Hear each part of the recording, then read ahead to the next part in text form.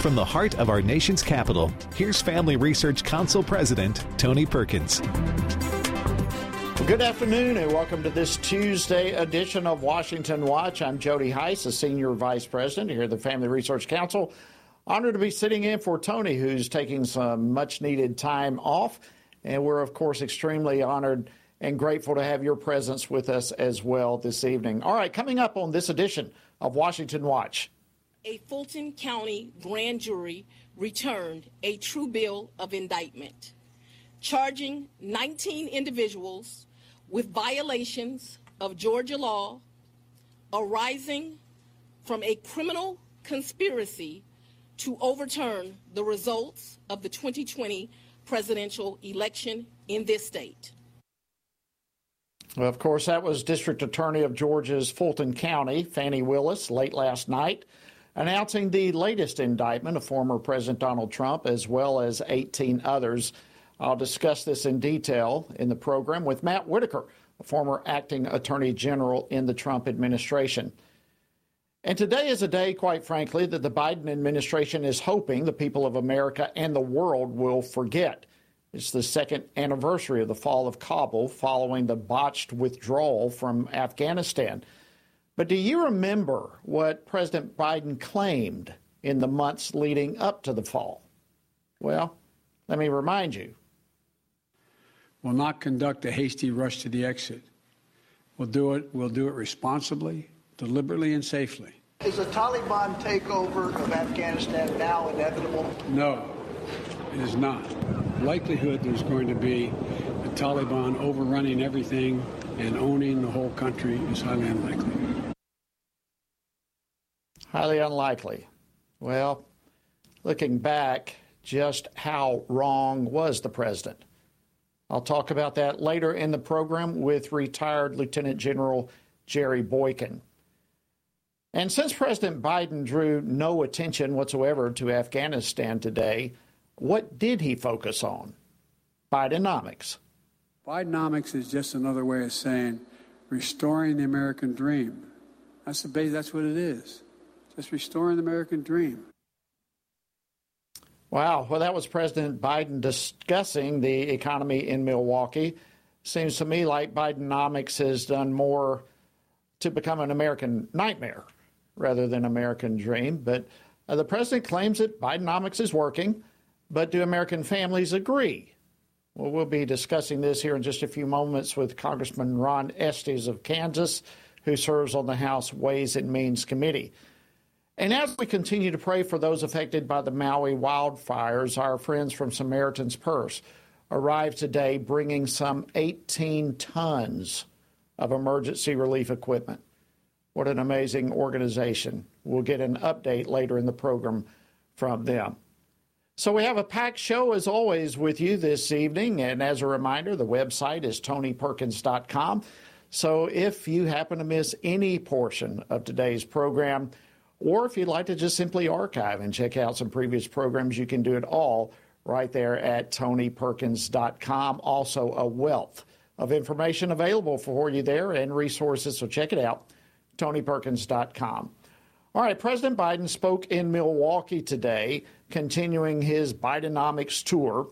And this comes even as inflation on his watch has caused hardworking American families to spend an additional $700 a month just to maintain the standard of living that they had 2 years ago. Does the president's messaging match the experience of working families? Well, joining me now to discuss this is Congressman Ron Estes. He serves on the House Committee on Ways and Means, as well as the Budget Committee and the Committee on Education and Workforce. He represents the 4th Congressional District of Kansas. Congressman, great to see you again. Welcome to Washington Watch. Hi, Jody. It's great to see you again. Thanks for having me on. Well, it's always an honor. I miss you. It's great to have you here with us. All right, listen, I want to jump into Bidenomics and get your opinion on that, but obviously the big news of the day is the indictment against President Trump. Just real quickly, before we get into Bidenomics, what are your thoughts? Yeah, it really is a politically motivated, driven indictment. I mean, you know the people that are involved in Georgia more than I do, but obviously, it's been 2.5 years since the election. If they were trying to do something, instead they waited till President Trump had announced for a re-election campaign, and it's shifted the focus away from the fires, the cities burning up in Maui, shifted the focus away from the second-year anniversary of Afghanistan and the failures there and the pullout there. It's just kind of indication of how wrong the president has been on so many things. I mean, he talks about Bidenomics being something good, but just like he was wrong on inflation, he was wrong talking about that he wasn't involved in Hunter Biden's business dealings, that he says that Biden-inflation's helpful for Americans, and that's not the story that we're seeing. As you said, individuals are paying $700 more per month. Literally what that means, if you look at the inflation since President Biden came into office, it's the equivalent of taking 2 months' paycheck out of everybody's pockets to buy the same goods and services, the same rent, same car payment, the same groceries. It's really an impact, and it's a burden on people. Well, it really is, and that is the reality of what's going on. You know, I saw earlier today a report that credit card balances have topped $1 trillion for the first time ever.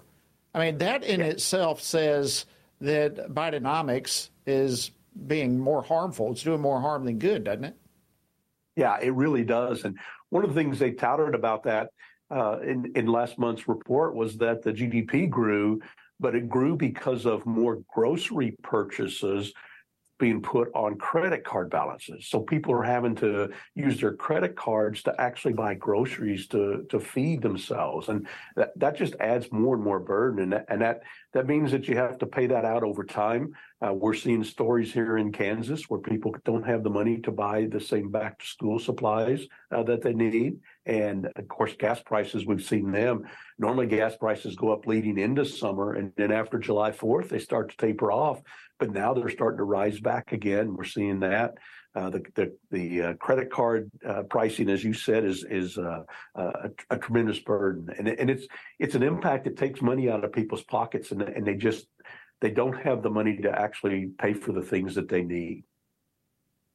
Yeah, and you know, even the gas prices, the Strategic Petroleum Reserve, as you well know, was utilized when probably it should not have been to try to get the prices of gasoline down.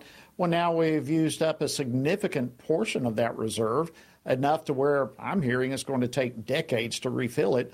And so kind of that spigot is being shut off and gas prices going right back up. But let's continue here. The credit card debt just from April to June, it went up $45 billion, as you're referencing. I mean, that's 4% just in that short period of time. And as we mentioned, going over $1 trillion.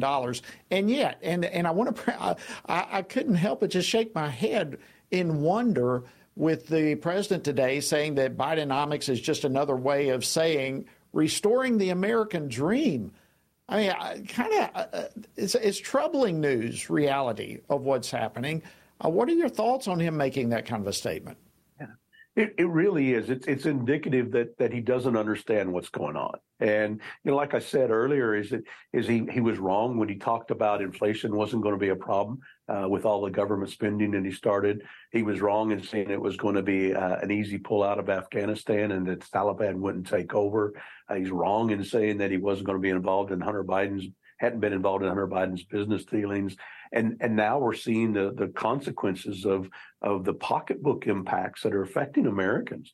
The cost of inflation and actually real wages being down because of that impact on them. Yeah, and more troubling news, and you're hitting all over it, but I also saw that people are using, for hardship reasons, using their 401k accounts. This is just another sign. I want to play Treasury Secretary Janet Yellen said something on CNN. I want to play this real quickly. Clip 11, please. Let's get that. I want to get your reaction to this. Over 70% of Americans say that they're very comfortable with their financial situation. So they seem to perceive the economy as a whole as doing less well than they are personally. But most Americans feel good about their own economic situation. I'm not aware of most Americans feeling good about their financial situation. What kind of? I'm not seeing the poll that she's referring to. Do you have any idea?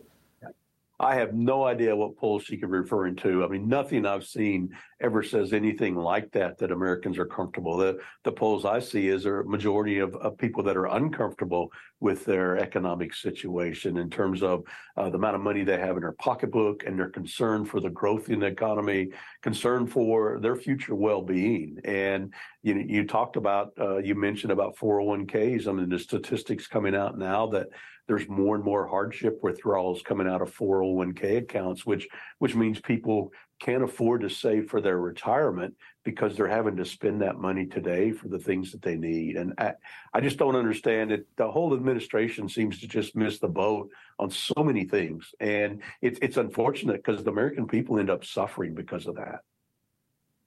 Yeah, and the president actually inherited a pretty good situation apart from COVID. The economy had been moving strongly forward, and inflation was down, and they have just gone the opposite direction. I want to shift gears because, Congressman Ron Estes, you have been such a leader on issues like this ever since you came to Congress. But you have joined some other colleagues of yours and have launched a bipartisan fiscal reform effort. What are you hoping to accomplish? What is this, and what do you hope to come from it? Yeah, well, as we all know, I mean, the information's out there. Our national debt is large, it's looming, and it continues to grow. And it's because this continuing overspending of the revenue. And there is no money tree in Washington, D.C. And so what we're seeing, and there's some Democrats and some Republicans that are out there actively taking a role looking at what do we do going forward? Because this is not sustainable. This is not something that we should want to leave to our kids and grandkids. And so we understand that the country and economy continues to grow, and there's a need to make some prudent investments, but it doesn't make sense to just spend willy-nilly more than what you have coming in. And what we've seen continuously is more and more programs that are not just continuing to grow, but continue to increase each year. So we've got to make some hard decisions on let's not spend more money year over year. Let's look at freezing. Maybe we should freeze our spending for a couple of years, or maybe even one of the things that we're advocating for the fiscal 2024 budget is let's spend at the fiscal 2022 level. That was only a year and a half ago that we were spending at the fiscal 22 level. It wasn't bad times. It was actually pretty good. There was a lot of good things that were being done then. And we'd save over $130 billion if we just spend at the same rate that we were spending at, less than a year and a half ago. So that's the focus that we need to have. And the group's trying to work on different ideas. Obviously, there's issues ranging from discretionary spending, whether it's defense or whether it's health and human services. There's also a lot of programs that are, automatic spending programs that, we've got to figure out ways to get past the political rhetoric around Medicare and Social Security, because those are programs that we pay into. And we pay in, but we don't pay in enough. We're going to wrap. We're going to have to stop right there. Hard break coming up. Congressman Ron Estes from Kansas, thank you for joining us. And friends, coming up next, we'll jump into the indictments against President Trump. Stay tuned. We'll be back after the break. Today, more than ever, men need a reminder of what biblical manhood looks like and to understand God's good design for them, to serve as provider, instructor, battle buddy, defender, and chaplain. They need a battle plan to truly live out their role. Family Research Council's Lieutenant General Jerry Boykin and Dr. Keenan Kirtan's book, Strong and Courageous, a sequel to Man, offers this battle plan so that men can pursue their God-given responsibility in a culture quickly turning away from God's design. The authors unpack the Old Testament book of Joshua as the focus of their study, asking readers to look to his leadership to help consider and apply the key principles of biblical manhood. It's time for men to accept their role in the family and community and truly embrace their God-given purpose. To order your copy of Strong and Courageous, A Call to Biblical Manhood, go to frc.org/strong and courageous. Again, that's frc.org/strong and courageous. Christians must be sure to faithfully think about the issues that have taken our culture and many of our churches by storm from a biblical perspective. Family Research Council's David Clausen, along with co-authors Denny Burke and Colin Smothers, released a new book, Male and Female, He Created Them, a study on gender, sexuality, and marriage to help Christians better grasp the Bible's teaching about these issues. This study presents a biblical view of homosexuality, transgenderism, and marriage. With this new resource, readers will be given guidance on specific questions related to preferred pronouns, identity, intersex conditions, and other matters that our churches must be discipling their members to respond to with love and biblical conviction.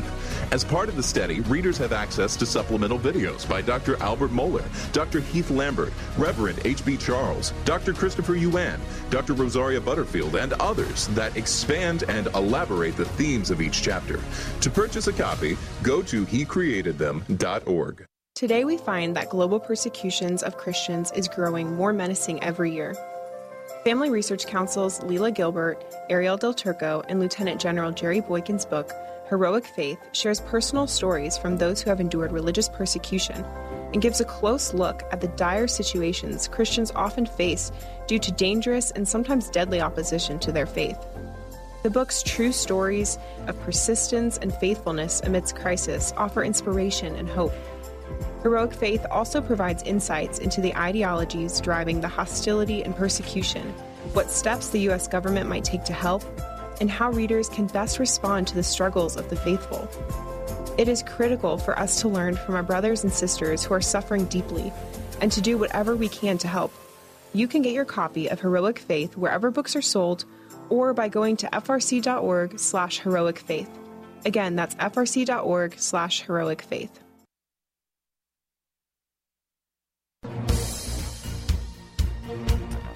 Good afternoon. Welcome back to Washington Watch. Hope you're having a fantastic day. I'm your host, Jody Heiss, filling in this evening for Tony, and we are honored to have you on board with us. All right, yesterday, an Atlanta grand jury indicted former President Donald Trump and 18 others, accusing them of criminally conspiring to overturn the 2020 elections. The indictment alleges that rather than abide by Georgia's legal process for election challenges, the defendants engaged in a criminal racketeering enterprise to overturn Georgia's presidential election result. Well, that was District Attorney of Georgia's Fulton County, Fani Willis, making the announcement last night. And this is the fourth indictment of the former president, and it carries a potential sentence of 5 to 20 years. So what's behind these specific charges? And with a former president currently in a commanding lead for the Republican presidential primary, what can we expect from here? Well, joining me now by phone to break this down further is Matt Whitaker. He is the co-chair of the Center for Law and Justice at the America First Policy Institute, and he's a former acting attorney general for then President Trump. Matt, welcome to Washington Watch. Thank you so much for joining us. Hey, Jody. Good to be with you, my friend. Well, thank you. All right, Matt, listen, let's try to break this down. Let's begin just with your initial reactions to the indictment last night.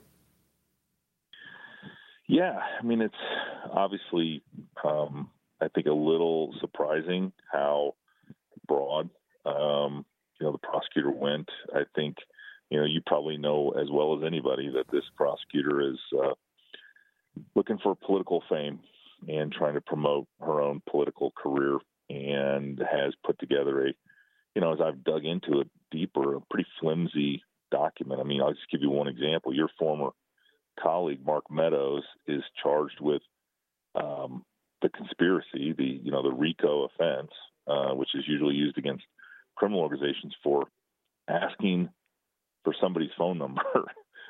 I was a little rattled by that when I read the indictment. And so those are, I just think that, this famously, and you know American history, but I think Lincoln once called someone's argument as, thin as a suit made from the shadow of a sparrow that had died from starvation. I think that's kind of what we're dealing with right now in this indictment. Yes, it kind of, I wasn't sure how to really respond to this whole thing of racketeering. The former president and others were charged, as you mentioned, with the RICO violation. Walk us through this. What does this mean? And why would the Fulton County DA use this particular charge? Yeah. So, I mean, typically a racketeering organization or, kind of a RICO offense is a big criminal organization. If you think about it, almost like a criminal company, that does, robs banks, murders people, threatens, does kind of, the crimes across the board in furtherance of the business of crime. And in this case, from everything I've read and what I know about it so far, is it looks like they pretty much just went after anybody that asked questions about the, voting machines integrity, the what was happening, did any kind of investigation into, the Georgia election in 2020. There's just going to be a lot more, I think, that comes out on this, especially evidence-wise, and I think we're going to be surprised how much there's not a lot there when you get to the bottom of it. Well, what do you say to our viewers and listeners who remember ever how long it was, 4 years, whatever it was, Democrat politicians in the same scenario to be accused of conspiring to overturn an election? I mean, this is not just something new that's happened in this past election cycle. Democrats have complained about this type of outcome with elections in the past themselves. What would be the difference? I don't remember the specific facts and circumstances of, for example, Stacey Abrams and her believing that she won the election, but it's very similar to that. Again, people were trying to put together what happened and, whether there were not just irregularities, but whether there was, fraud or malfeasance. And they each pursued different avenues. And so that's, from what I can tell, a lot of what they've piled into this conspiracy. And, the thing about RICO that's very interesting to me and how it's being used by this prosecutor is, it's not limited to the state of Georgia or Fulton County. They have, they're bringing in anything anybody alleged to have done nationwide. It seems to just be such a broad, reaching indictment for, just one local elected DA. I mean, it's going to be very interesting how this plays out over the course of the following months. Well, if we can switch topics in just a couple of minutes that we have remaining. Sure. Earlier this week, Hunter Biden's attorney said that he is confident that there will be no new charges filed against Hunter. Here we go with the special counsel. Why would he say something like that? Yeah, that's wishful, wishing and hoping. But, at the same time, they appear to continue to be blowing statute of limitations into the benefit of Hunter Biden. All these tax years are kind of falling off the back end, and he can't be charged for those, and he can't resurrect them. And so I think that, this special counsel, and I said it, earlier this week, is just appears to be kind of part of a chess move that, Merrick Garland is just trying to do all he can to outrun this case and to never have Hunter Biden see justice because, he just keeps adding to it. It's been going on for 5 years, the investigation. And a lot of, the biggest tax years and the felonies that should have been charged have already fallen away in 2014 and 2015. So, I'm very concerned that, Weiss, who tried to cut this sweetheart deal in the first place, is ever going to do anything that, brings Hunter to justice for all the influence peddling and corruption that he really was the center of. Less than 30 seconds. Are you concerned that we may be watching a two-tiered system of justice? We have a two-tiered system of justice. There's no doubt. I mean, we have a weaponization of not only the Department of Justice, but, Democrat-elected prosecutors, Jody. And I just think that's, it's not going to be good for our republic. And I worry about the long-term. Very concerning. We're going to have to leave it there, yeah. Matt. Thank you so much. Matt Whitaker from America First Policy Institute. Thank you. Thank you for joining us. All right, friends, coming up, Samaritan's Purse has been airlifting supplies to those in need following the wildfires in Maui. And after the break, we'll get an update on their efforts and how you can pray. Stay tuned. Men are constantly told that there is no place for their thoughts and concerns about abortion.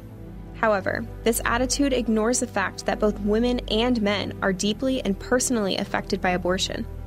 Furthermore, one does not have to be a woman to know that abortion ends the life of an innocent, unborn child. Every man has a role to play in protecting unborn lives and supporting the mothers in their families and greater community, which is why FRC's Center for Human Dignity has released a resource titled A Man's Guide to Standing for Life. This resource was created to help men positively address the topic of life. This guide will equip men with phrases to utilize or avoid, as well as practical tips for helping to protect life and the expectant mother or unborn child he knows. Every man has the opportunity to be an unborn baby's hero by stepping in to support a mother and speaking up for her child's life. Get this free guide at frc.org/prolifemen to learn more about the important role men play in protecting unborn lives. Have you seen the Now We Live series? It is a 6-week worldview Bible study created in partnership with Family Research Council and Summit Ministries. This video series was put together to help Christians propel faith into action. It offers 6 free videos to prompt rich discussions about some of life's most foundational questions among churches, small groups, and families. Each video is led by well-known Christian voices and addresses questions regarding worldview, Jesus, truth, identity, and society. It's so important for Christians to both know the truth and to live in a way that is compatible with the truth. Being grounded in what is true and living out God's grace allows a believer's faith to truly transform one's own life and ultimately help transform a broken world. Equip yourself and other Christians to learn more about what it means to truly hold a biblical worldview. Access this important series by going to frc.org/worldview. Again, go to frc.org/worldview.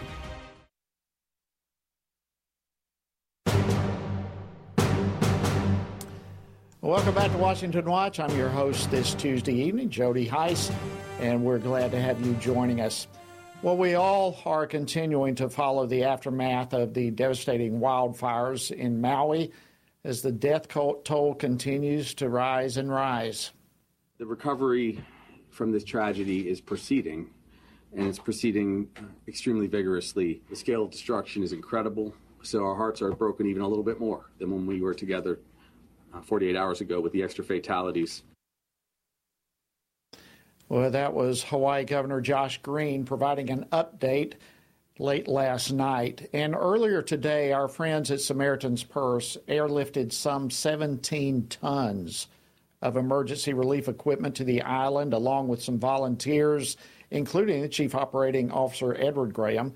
And they're ready to serve the affected families as they grapple with this severe destruction. Well, joining me now with an update on their efforts is Jason Kimak, Senior Director of North American Ministries for Samaritan's Purse. Jason, welcome back to Washington Watch. Thanks for having me, Jody. I appreciate it. Well, listen, we can't thank you. Samaritan's Purse, you guys are a phenomenal organization, but yet again showing just the tremendous work that you do, not only helping people in need, but taking the gospel to them. Let's begin with just what you're hearing, Jason, from Edward or the rest of the team. Well, the situation as you know, the situation on the ground is dire. It's bad. It's there's a lot of emergency management is still looking for those who are missing, and it's just heartbreaking to hear the stories of people who have lost loved ones, and those who had to escape narrowly, and those who are living in shelters right now because they don't have a home anymore. And we're there on the ground, still assessing, and we're meeting with emergency management. And it's as I'm seeing the pictures now going through, it's just terrible to watch as there's so many people who are displaced. Yeah, those pictures are emotional to look at. The devastation is beyond what any of us, if you're not there in person, can really even comprehend. But by talking to Edward and keeping track with what Samaritan's Purse will be doing, I understand that, among other things, your group, your organization, and volunteers will be sifting through a bunch of the ashes of former homes and businesses and so forth, but looking for some priceless items that may have survived the flames. No question, that has to be an extremely emotional endeavor. And I would just think having the presence of Samaritan's Purse, volunteers and representatives there representing the Lord Jesus while going through all of that will have to be an enormous comfort to these people. It is. It's a very difficult thing to do this with families and our volunteers as they're sifting through the ashes. You know, typically we'll come in after a fire and we'll have, we will sift and we will look for items that are very important and precious to these families. And it's sad because everything they've had is gone. And it's anything that we can recover to help them have some memories, whether it's a photo or a ring or anything that survived that will help them have some memories from their family or from the past. It's incredibly emotional. And we also have chaplains from the Billy Graham Evangelistic Association that's on the ground as well. And as you said, we're there for the spiritual piece as well. And so we're there to help them find things, but the most important part is we're there to help them on the spiritual side. So we have chaplains that we had 10 that actually live in Hawaii and are on the ground now, and they're visiting shelters, and they are just spending time with people. They're loving on them. They're praying with them, and they're sharing the hope of Jesus Christ with them as well. That's fantastic. Well, I know it's not an effort like this is not just left in the arms of Samaritan's Purse. You are also there collaborating with a lot of local pastors, which there are quite a few.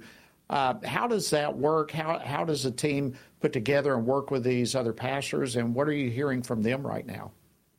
Well, some of our first contacts on the ground are the local pastors. We partner with the local church in what we do. So some of our first phone calls are to the local pastors, and so we meet with them. Even this Sunday, some of our staff members were at some of these churches, just spending time with the families, praying with them, singing with them. And it was even in the midst of this devastation, they were still praising the Lord and reaching out to their communities. And so when we partner with the local churches, they come and we want to help them because they're the ones who are in this community. They're the ones when we leave that are still going to be here for these people. And so we're here to empower them and work with those who want to volunteer and bring volunteers in from around the country as well. And that's to help these hurting people and but also be there for the spiritual care as well. Well, only the Lord and his children at times like this can turn beauty from ashes and make that transition. And we're so grateful that you're here. As we wrap up, Jason, I think it would be great for our viewers and listeners just to hear from you how they can support the ministry and the work that you're doing and how they can be specifically praying right now. Well, right now, our DC-8 cargo plane is actually getting unloaded as I speak here in Maui. And so with all of those supplies and equipment that's getting out, I would ask for you to pray. That's the number one thing. And I know Edward said that last week. We believe in the power of prayer, and the Lord asks us to pray, and so we're going to do it. And He is the one that's going to encourage and help everyone during this time of need. But I'm also asking you to go to SamaritansPurse.org if you'd like to volunteer or see how you can help out. Go to SamaritansPurse.org. We've got to wrap up, Jason. All right. Thank you, Jason Kimak, Samaritan's Purse. All right, friends, coming up, it's 2-year anniversary since the fall of Kabul. We'll bring all that your way right after the break. Stay tuned. Are you prepared to pray, vote, and stand for biblical truth? It is imperative that Christians pray for their community and culture to steward their role as a citizen by voting and to stand for biblical truth. This means that Christians must be intentional about seeking after the Lord in all things. You can join Family Research Council and FRC Action President Tony Perkins in this mission as he hosts the Pray, Vote, Stand broadcast to inspire brothers and sisters in Christ to turn their attention to the Lord first and in every compartment of their lives. Tony is joined by experts, elected leaders, and Christian leaders for this weekly half-hour program to help you see through the fog created by the biased mainstream media. Watch the Pray, Vote, Stand weekly broadcasts and commit to pray for our nation, to stand for truth, and to seek the Lord first. Just go to PrayVoteStand.org. Again, that's PrayVoteStand.org.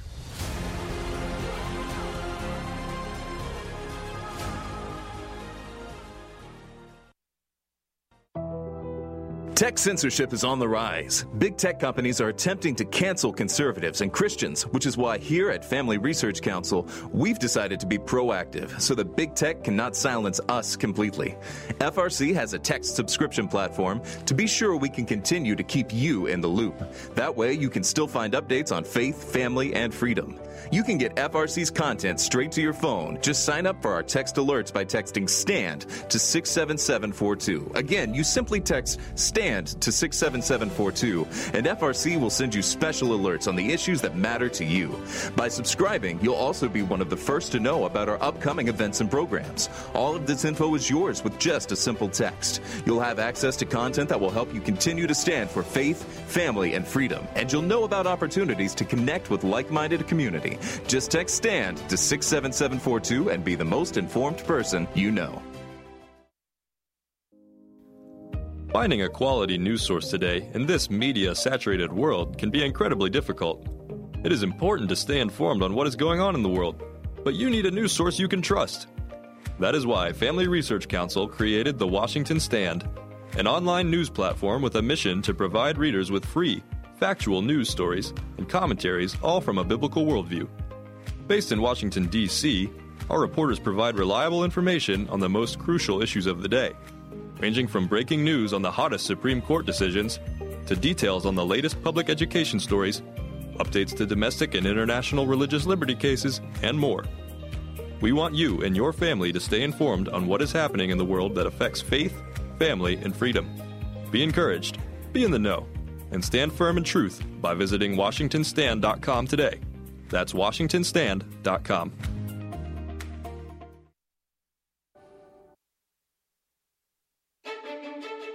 FRC, celebrating 40 years with Roger and Janice Bowers. No question about it, and whatever FRC has done in the past and will continue to do in the future, they do it with excellence, integrity, and a God-honoring focus, and that means all the world to us, and that's why we continue to support them.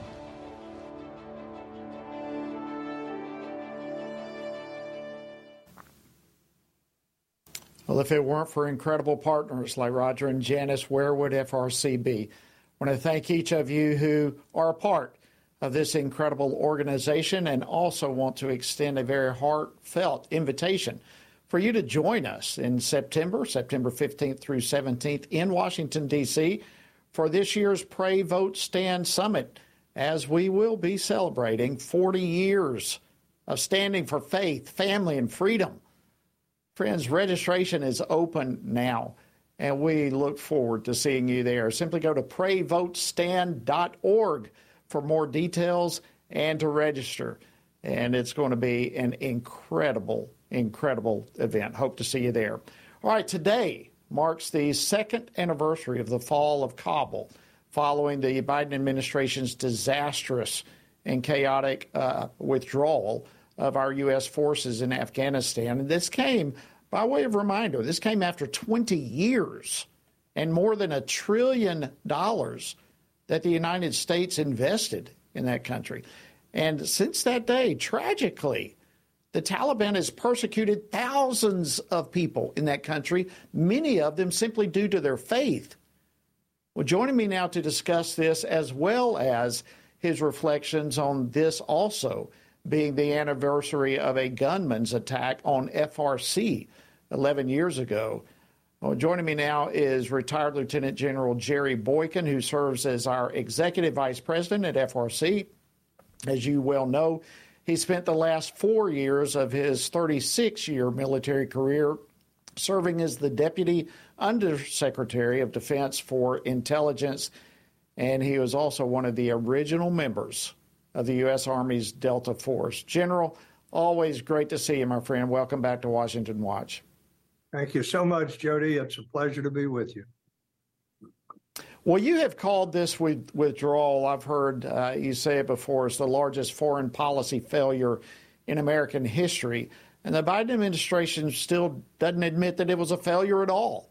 In fact, for the longest, they tried to claim this was some sort of success right afterwards, although it's true, they're not using that word much anymore. In fact, I want to play this clip for you and get your reaction. This was an exchange that one reporter had with the State Department spokesman Matthew Miller last week. Please play clip 6. Do you still believe that this was a success? Because they have a real hard time when the administration calls this withdrawal a success. Do you still believe it was a success? We believe it was the correct policy choice. All right, the correct policy choice. Not saying success any longer. What were your thoughts, General? First of all, I don't agree with it, and I think everybody knows that. But the thing about this is, when you have an administration that has senior people that don't think for themselves, that just follow along like little lemmings, you're bound to have a situation like this. And I think that's what happened.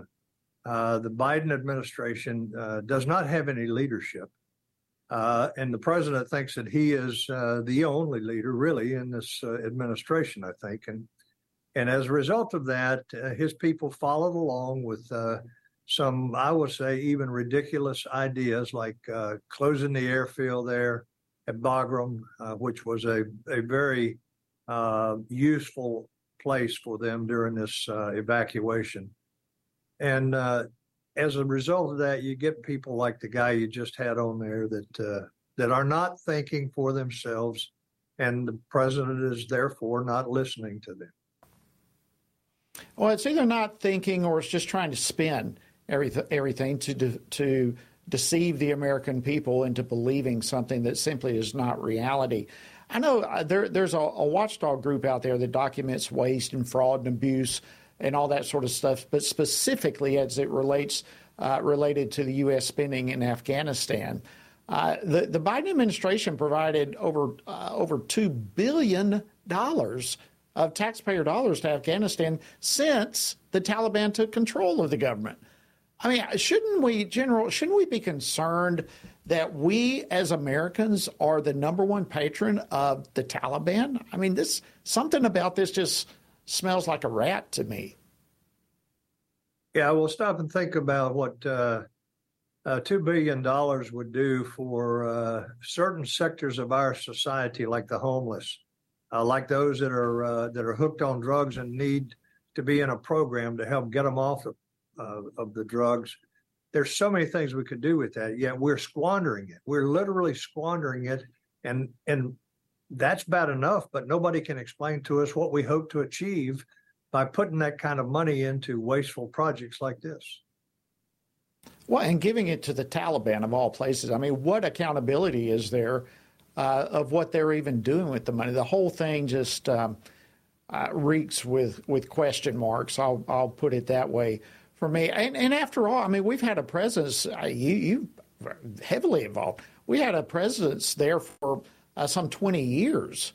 What would you say to the service members, General, and their families who feel that all their efforts were simply wasted while being over there? I would simply say, look, my heart hurts for what I've seen in that part of the world, for what I've seen our American leadership do. And for those of you who fought there and lost friends there and all I can say to you at this point is I am sorry. I really am sorry. And I will do, if there's anything that I can do, I will try to do something to make it right. And what I will do to make it right is when I go to the poll, I'm going to vote for someone who cares about our military. It may be a write-in. I don't think so, but it could be. But I'm going to vote for someone that really cares about our military and understands the importance of a ready military in our society. Pray, vote, stand. That's what we've got to do. Let me switch to another topic. I was reading earlier today about the JCPOA, commonly known the Iran deal, the nuclear deal. And the Biden administration recently negotiated to unfreeze $6 billion in Iranian assets, and there were 5 Americans who would be released in exchange for that. And don't misunderstand me in any way. I want all of them to come home. All right, we want them to come home. But what kind of negotiation with this $6 billion in exchange doesn't? Well, let me just get your reaction to that. Hey, they're playing us like a fiddle. And since you're from Georgia, you know what a fiddle is, and you know the difference between that and a violin. It is not a violin. They're playing it like a fiddle. And just think back when during the Obama administration, remember the image of that plane load of American money all stacked up. It looked like a cartel operation out of somewhere in South America, you know, and they were trading money back to the Taliban for some of our hostages. And you just think about that. When I came into the Delta Force in 1978, we had people from the State Department that came down to help us, especially to help us in terms of policy associated with counterterrorism. And the first thing they told us is, we don't negotiate with terrorists. We do not negotiate with terrorists. And I heard that over and over and over. It was a good policy. Now, I want those people back as well. But America never comes out a winner in these kinds of negotiations. And that's where you've got to have strong leadership that has established that leadership, and people understand that leadership that a strong leader would bring to this administration or to this country. So that's why I say we've got to have strong leadership here unless we're willing to accept the status quo, and we're going to see this kind of nonsense go on for a long time until we finally get a leader in the White House, in the military, and in those places where leaders have to step up and do everything they can to keep America as the number one superpower in the nation, and also to protect our people wherever they may be. Yeah, and negotiating with terrorists, that was a policy. I remember that. I remember hearing that over and over and over. And that, in essence, is what we've just done, isn't it? It is indeed exactly what we've just done. And where does that get you? Where does that take you? You know, if you remember, I was part of the Iran rescue attempt back in 24th of April, 1980. And ultimately, because we failed there to rescue those people when we went into Iran, and we actually lost 8 men ourselves, it came down to a negotiation. And that was the first time that I can remember that there was actually a negotiation for hostages. There may have been some others that I was not aware of, but that's the first one. And I tell you, all of us on that mission, we hurt deeply. I mean, we hurt deeply because, number one, we had failed. But number two, we knew that a precedent had been set that was going to create more hostage taking because it was now profitable. More hostage taken now because it was fashionable to take hostages and then ransom them for money. And that's exactly what we have now. And it's a sad, sad thing for me. It's sad. It's frightening to see where this potentially can take us. I'd like to get your opinion on an assessment that came from Congressman Mike McCall. Of course, he's the chair of the House Foreign Affairs Committee.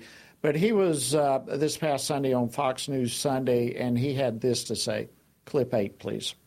We have to go in eyes wide open. $6 billion that now is going to go into Iran and prop up their proxy war terror operations and their nuclear bomb aspirations. I think we're going back to the mistakes of the past. Is that what they're going to do with that $6 billion? I don't think there's any question that they are. That's exactly what they're going to do. And they're going to, I don't think he said was they're going to use it to develop more missiles, to enhance their missile program. Because you got, not only are they only probably, if they wanted to be, less than a couple of months away from having a warhead that has been enriched to the point of being a nuclear warhead, but then you got to have the delivery devices, and those, and generally speaking, are missiles, and they have been working actively on trying to have missiles that they can deliver nuclear warheads with. So I think that's exactly what they're going to do. So you stop and think about it. We are funding our own demise. Does that make sense? What's the logic of that? You didn't see the previous president do anything that stupid with this bunch of people. And make no mistake, There is no way these people will ever be our friends, not with the mullahs in there. The Iranian people are actually good people. But don't ever make the mistake of thinking that we can make friends and expect them to make promises that they will keep, because they do not have a history of that. In fact, it is quite the contrary. They've made a lot of promises which have not been fulfilled, and that's what we're going to see again unless we get some leadership going. And a lot can be done with $6 billion in their hands. If I can, let me switch gears with you, General. Today also marks not only the 2-year anniversary of the botched withdrawal in Afghanistan, but it also marks 11 years since a domestic terrorist attempted a mass murder at the Family Research Council headquarters here in Washington, D.C. And the gunman actually shot one of our staff in the building lobby just a few floors below where we all sit now. So as you reflect back on this day in that regard, what are some of your thoughts? Yeah, I've been thinking about this all day. First of all, the guy's name was Floyd Lee Corkins, and he was an advocate for the LGBT community, and he claimed to the judge that he was there to kill as many of us as possible, and then he was going to force us to put a Chick-fil-A sandwich in our mouth. And this was an evil, demented man. But he said that he targeted us because we were listed on the Southern Poverty Law Center's hate map as a organization that hated homosexuals. That is not the truth. There's no way. But the guy that was the real hero that day was our building manager, Leo Johnson. And that man, he grows larger than life the longer he lives, because some people will come in and want to know, where's the guy that got shot here? And we were proud to tell them that this man saved a lot of lives that day. Make no mistake, had it not been for Leo Johnson, there would have been some others that would have been killed that day. And by the way, as a final thought, the Southern Poverty Law Center, even though Floyd Corkins was locked up for, I think, 25 years, Southern Poverty Law Center has never apologized to us for being targeted because of their hate map. And that says a lot about their character. It really does. Well, there's no question in my mind but that the good hand of God was all over FRC in the building that day. And Leo Johnson, you're right. What an amazing man. I get in early when I go to the office, as you do as well. Leo is always in there making coffee for all of us, among other things. He's just a fantastic individual. But thank God for the Lord's incredible protection on FRC. General Boykin, as always, thank you so much for your leadership, and thank you for joining me today on Washington Watch. It's good to be with you. Thanks. All right, friends, that wraps up another edition of this Tuesday evening of Washington Watch. Hope you have a great evening. Keep the torch ablaze. Pray, vote, stand. And we'll see you tomorrow with more here on Washington Watch.